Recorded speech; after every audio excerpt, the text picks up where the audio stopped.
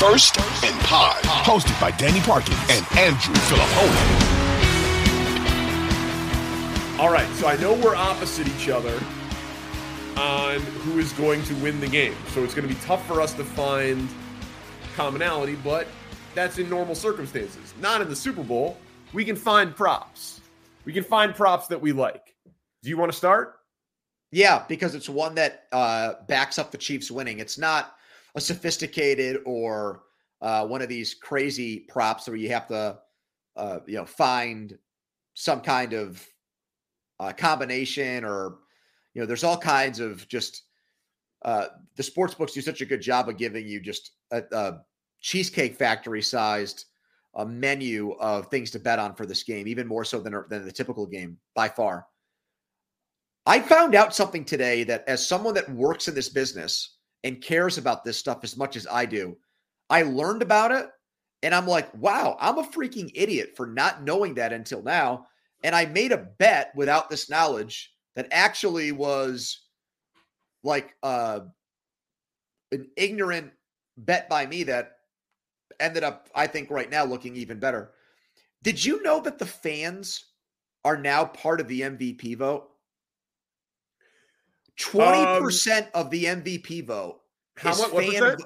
20% is now fan voting. 20%. Kelsey. And there's already Reddit stuff out there, message board stuff about Taylor Swift fans being told this is how you do it. This is how you cast votes for Kelsey. He's down to 14. He's down to 14-1. And he opened at 17-1. So people are on this. I said it last week on the pod. I think there's a lifetime achievement award to this as well. I think there's also potentially, unless he just is incredible, I think that there's a little bit of Mahomes fatigue to take into account too. Montana won 2 MVPs, and then the third time they won, they gave it to Rice.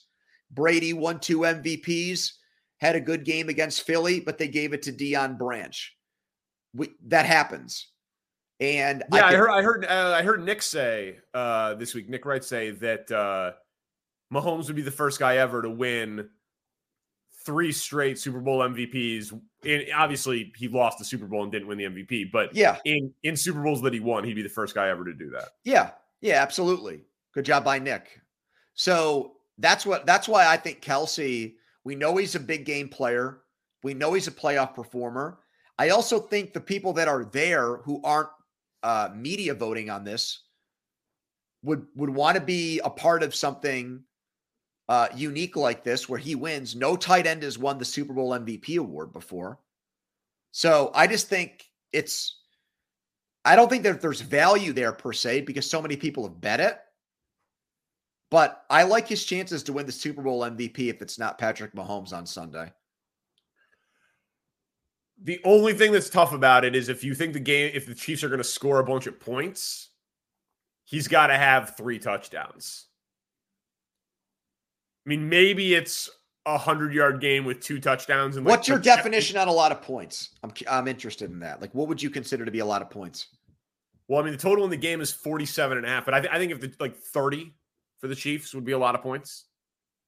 That'd be a high-scoring game for them, which is where I wanted to go. If the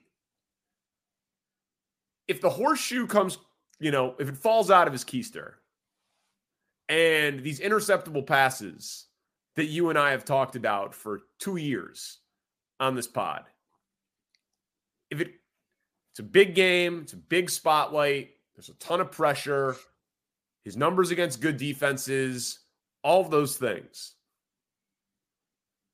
Mahomes doesn't turn the ball over. He's got the consecutive games in the postseason streak without the interception right now. If you give Mahomes 2 extra possessions, let's say, this could be a blowout. Chiefs minus 9.5 is plus 390. Chiefs minus 13.5 is plus 600. I like both of those. You're telling me it's completely beyond the realm of possibility that this game's 31-17 Chiefs? No, I don't think it is. 31-17 pays 6-1 on the Chiefs. I like that a lot. And you're betting on Niners defense continuing to be what it's been, Purdy getting the luck that he deserves, and Mahomes being Mahomes. None of those things feel that outlandish in the game. So I will be on the Chiefs on both of those numbers. So for the last time for the double-digit win, for the touchdown win. Yeah. So the last time we had a blowout in the Super Bowl, it was because the Chiefs could not block the Buccaneers. Yep. I don't think I don't think it could play out that way. Like, Purdy, I think, is going to need to have self-inflicted wounds. I don't see Kansas City, and he could. I mean, he's gotten good turnover luck. I don't see the 49ers offensive line wilting to the pressure by the Chiefs defensive front. I don't. I know that's happened a little bit in the last two games with Baltimore's offensive line, especially with Spagnuolo's blitzes. That part of the equation would stun me. If Spagnuolo is such a wizard that, like, it flusters Shanahan, their blocking assignments and blocking schemes are all thrown off, and there's free guys on Purdy, and he's getting hit and knocked around, and he's turning the ball over because he's not getting protected well enough. You know, like, that would be a surprise to me. But, you know, him having jitters early in this game and turning the ball over, how could you rule that out based on what we've seen from him in the playoffs? He's needed to warm to games. One was a bad weather game. The other was just Detroit came out and punched the 49ers in the mouth right off the bat, and I think they were stunned by it. So I can't completely rule that out, Danny. I mean, I'm picking San Francisco, but the thought has crossed my mind that there could be a blowout. And this is going to sound so weird, but I like the 49ers to win. But if you told me a team was going to get blown out, I would probably pick San Francisco to be the team on the wrong end of things. That does sound weird, but it's hard to see Mahomes getting blown out in a game where his offensive line isn't terrible. And I just don't have faith in San Francisco's defensive line. Correct. To get the kind of consistent pressure to make something like that happen. The player prop that I like is Kittle at 47.5. It might be up a little bit more than that receiving yards. He had a very quiet NFC Championship game. So I think there's value there because of it, because he's not coming off a strong game.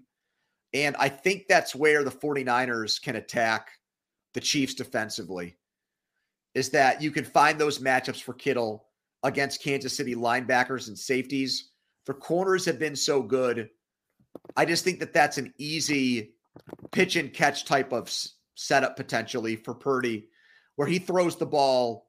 I mean, Kittle's very reliable. He throws it to him 4 times in this game. I think you go over that number. That's 1 per quarter. You know, that's probably 1. Maybe they have 10 drives in this game. I mean, that's 1 every other drive where he gets the ball thrown his way. I like that from him. I think that everyone's talking about Kelsey, but I believe Kittle can be a threat in this game. So that would be my pick for a prop.